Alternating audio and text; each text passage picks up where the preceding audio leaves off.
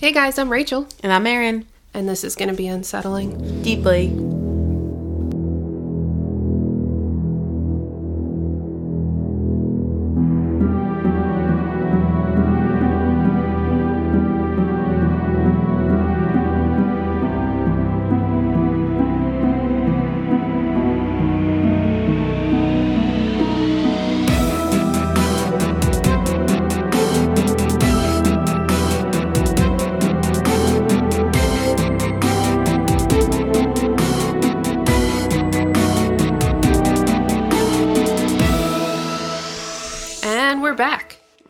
In the sexy lounge.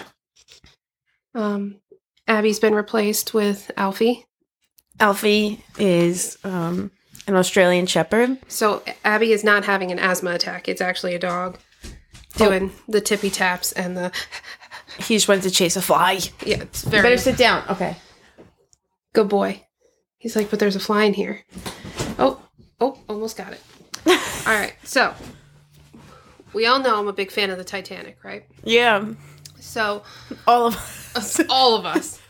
Whoa, what was that? My phone. Jace Louise. I will take any opportunity to start singing the Titanic theme song that... We went tubing over the summer, and Katie got disconnected from our group, and I sang to her like she was Rose floating away. So anyway, we were raised on the love that is Jack and Rose, and made us judge all of our trust in human judgment because there was room on that door for Jack. Yeah, everyone knows. Yeah. So when I heard of a tragedy that was just as devastating as the Titanic, I just needed to know what the hell it was about because I hadn't heard anything like it, and apparently it happened right around the same time frame. Oh no! It got overshadowed. Yeah. Only 3 years after the Titanic. Wow. And the Titanic killed over 1,500 people. But we did not seem to learn our lesson from this. And what's even worse is that the deaths on the Titanic were considered more merciful because they froze to death versus how these people died. So just imagine that. Yeah. I don't. This accident, if you want to call it that, occurred at the dock of the Chicago River. Only the river where the boat was docked was only 20 feet deep. And given how close the dock was to the industries of Chicago, the water was like super polluted because it's 1915. Yeah, they had no idea. No. So like it was runoff from livestock and human waste and industrial waste. And it just literally people just threw their garbage in the river because they didn't know. Mm. So instead of being like that nice clear greenish blue water you see when you look at the Chicago River now, it was black muck, like mud. It was thick. It was bad. Sludge. Big sludge. So while the huge loss of life that happened is terrible enough, the situation that was surrounding the accident made the whole thing really like eerie and unsettling. So I want to talk about the Eastland Tragedy. Never heard of it. No? No. I found one you haven't heard of. I've done it. So, to talk about the Eastland Tragedy, I have to give you, like, the full picture of who was on board that day, because that's the most important part. The passengers on the Eastland were first and second generation immigrants who worked for Western Electric Company. So, Western Electric eventually came to be AT&T that we know today. Oh. Yeah. But at that time, they were just manufacturing phones and infrastructure for phones under the name of Western Electric. Yeah, right, Alf? There's the fly. It's the fly. Western Electric was in a battle with Bell Telephone. And when they won the rights to the telephone infrastructure in the area, they knew that they needed to build a town to support and house the employees that they needed to be able to build this infrastructure. Okay. When they were not reporting for their 6-day work weeks, they would be here in their houses, just living lives, building families. 6 days? Yeah, they work 6-day work weeks. At least 12-hour days. It's a ripoff. The entire family worked there. Like, as soon as you were of working age, you went to work for this company because there was nothing else close. Mm-hmm. And they were just dedicated people. So they worked long hours, and although they were scheduled for a day off, they rarely got one. And the employees were proud and thankful to have a job that allowed them to provide for their family. So entire families were relocated to Cicero, and new generations were born there, all from the opportunity that Western Electric offered them, because they wouldn't be able to do that without that. Yeah. I feel like Western Electric is like, they're happy, they're fine. Yeah, They're grateful. It's great. One of the days that the employees and families looked forward to most was the annual company picnic. The entire company of Western Electric would shut down on a Saturday, and then Western Electric would invite families and employees over to come for dinner, drinks, and games. And the families would usually dress up in like their best attire. Some would even wear like new outfits because this was like a big deal. They didn't get to go out much. Yeah, clearly. And also, side note, this is like impressively forward thinking for 1915. Like employee enrichment in 1915. Team building. Yeah. So anyway, they have this annual picnic, right? And this year it was going to be in Michigan City, which would require a boat ride across Lake Michigan. Again, some families would never have the opportunity to put their entire family on a boat. Nevertheless, feeding them indulgent meals when they got off the boat, so the employees got dressed in their absolute best, and they all headed to the dock. Super excited about annual Western Electric picnic. So the morning of the picnic, employees of Western Electric met with their families, and they headed down to the dock, and they found the Speed Queen of the Great Lakes. Is that the boat? That's the boat. It was called the Speed Queen of the Great Lakes, or the Eastland. Okay. You know, boats have like two names. I don't really understand. And it was docked on the edge of the Chicago River. The Eastland was originally a cargo ship, but the owners quickly realized that there was more money in transporting passengers, which would have been okay if the Eastland wasn't built specifically for cargo. Oh. First big issue. Yeah. So my understanding is that cargo ships are tall and narrow with like big holes in the bottom where the cargo stays. Yeah. Which can like offset the weight so it doesn't sink. The narrowness like allowed them to travel through channels, but the height would be a problem had it been like a passenger ship because then it would get a little tippy. Yeah. And I feel like a car has a different set of needs than a person. Yes. Yeah, absolutely. So it's a cargo ship, but we're putting people on it. Let's go. So the passengers started boarding around 6:30 a.m., excited for a day on the water, followed by the company picnic. Now they're going to make them get up at 6:30 too? Oh, they've been up for hours because they got ready in their garb, like their head-to-toe gear. Yeah. Yeah. So they get up 6:30. They're getting on the boat. The boat started to board around 6:30, and around 6:41, 11 minutes into boarding, the Eastland started to tilt a little bit. You would think they'd take that as a hint. The Eastland was equipped with a manual righting system, which means that there was somebody who's actually in the bottom of the boat with these two big tanks of water and two big valves, essentially, that would open a valve to let water out on one side so the boat would tip back the other way. Okay. It was, back then, that's the best they had, and it worked, but either way. So the person at the bottom was trying to offset the tilt, but they were at the bottom of the boat, so they didn't feel the tilt as much. The whole thing was just a little broken, but They were trying their best. They were. So the initial tilt wasn't very noticeable, and everyone kind of attributed it to everybody getting on board all at once. Yeah. And they figured, once everybody's on board, it'll fix itself. So the ship was adjusted at the bottom by the engineer to offset the tilt. Having been after the Titanic, the Eastland was now required to be equipped with lifeboats that were not originally planned for when considering the weight capacity of the boat. The Eastland was now mostly upright, still at the dock boarding, and it's around 7:10. So around 7:15, the Eastland fills to capacity of 2,500 passengers. And the boat began to list again, starting to tilt a little bit. And the engineer responsible for fixing the boat wasn't too concerned because the Eastland itself had a history of being a quote-unquote cranky boat. It was habitually unsteady. Like me. Yeah, because again, it was a cargo ship, not a passenger ship.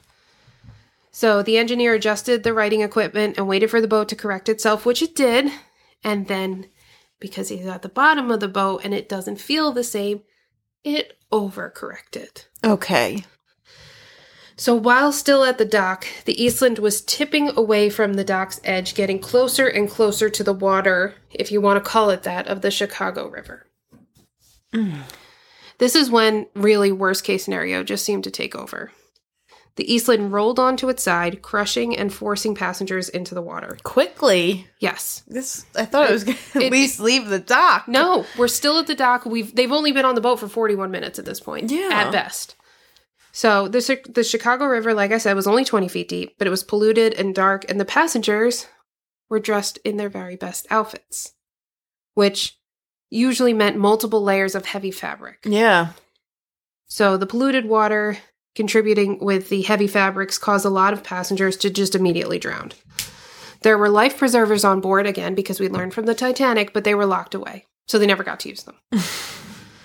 The passengers who were on the lower decks of the Eastland as it rolled, so like the people that weren't on like the top deck, they were in like the rooms and stuff, the hallways, they said it was like a fun house. So people are now walking on the walls, holding the floor because everything's on its side. The rooms are starting to fill with water, and people are trying to move to one area where they see like an air pocket. Now, all of this is happening in the middle of Chicago. So the people that lived in Chicago were watching this from the dockyard, like in horror, listening to the screamings of entire families drowning. Oh. Without any way to help. Boaters would try and like boat over to them and rescue them that way. But people would tip over the boat, like, because, you know, they're freaking out. They tip over the boat, and now everybody's drowning again. So bystanders, and again, people are just trying to help, but bystanders were then throwing luggage and big wooden crates into the river to give people stuff to float on.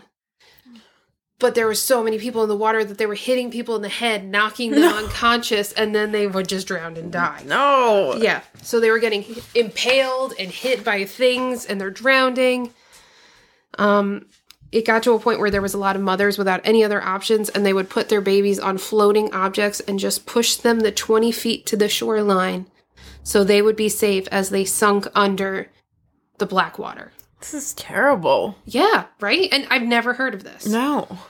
So, again, we're talking about people drowning 20 feet away from you in a body of water not much deeper than a pool. That had to be, like, the most helpless experience to watch, to be a part of. Like, yeah. Like, really, think about that. That they're over there in a pool, and we can't do anything about it. Terrifying. So eventually, people on land realized that there was still people in the boat, like in the hull of the boat, in the rooms of the boat, trapped in that air pocket. So welders came and offered to cut through the boat's hull to let the passengers out. And the police were not letting anyone get near the boat, whether or not they were trying to help. But eventually, the police were overtaken by, like, townspeople, and the welders made it to the boat. Once they got to the boat, we're like, oh, okay, they'll be able to cut into it. No. The captain of the boat was standing on top of the hull, trying to protect the integrity of the boat. Not the people in the boat, but the integrity of the boat. Come on, Cap. Yeah. Cap's a real D-bag, if you ask me. So the people of Chicago were suggesting that maybe we just throw the captain overboard or kill him. So the boat never had integrity. Yeah. So eventually the captain let the welders go, and the welders were able to cut through the hull and help get some of the people out. Yeah. So they could, because at that point, again, they're 20 feet away from the dock. So they're just standing on this boat that's on its side, just waiting. As long as you're not in the water, you're okay. So in a matter of hours, a day that families look forward to all year, left entire families either broken or gone altogether. Around 8:10, now again, they started boarding at 6:30. It's only 8:10. Around 8:10 a.m., the screaming from passengers and victims of the river stopped, and the silence told everyone that they were no longer in a rescue mission, but a recovery mission. Just 2 hours after boarding had really started. That's crazy. They never left the dock. For the people who were able to be saved from the river, because there was some people that were pulled out or helped by boats or, hit by luggage, but then saved, they immediately needed to be treated with strychnine to ward off infections because of how contaminated the water that they were floating in was. Yeah. So bodies were being pulled out of the river, but they didn't really have anywhere to put them. They weren't prepared for any of this, obviously. So they decided that they're going to put them in the bottom floor of a building nearby. 844 people died that day. Holy shit. Yeah. Mostly women and children. 175 women became widows that day. 58 children lost their parents. lost one of their parents. Oh, no, I'm sorry. 175 women became widows. 58 children, 228 teenagers just died. Oh, my God. Yeah. 40 children who survived were left without any parents at all. Oh. 22 entire families no longer existed. Wow. Because they were first and second generation. So they brought everybody with them, and everybody drowned. So. I wonder what happened to the kids, Yeah. The only way to get the dead back to their families was, the only idea they came up with, was to line up the bodies on the floor and have people walk through and claim their loved ones like a museum. So people were misidentified because of this, and then misburied. And some were exhumed and reburied properly, and it was as if the whole tragedy wasn't bad enough. The Eastland itself, that boat that they were trying to save the integrity of, was eventually righted and towed out of the Chicago River and sold to the U.S. Navy as a warship. Oh, no. Yeah, the bad vibes on that ship. So, surprisingly, the employer in all of this, again, Western Electric, they actually did the best that they could. They didn't just bail out like the captain of the boat.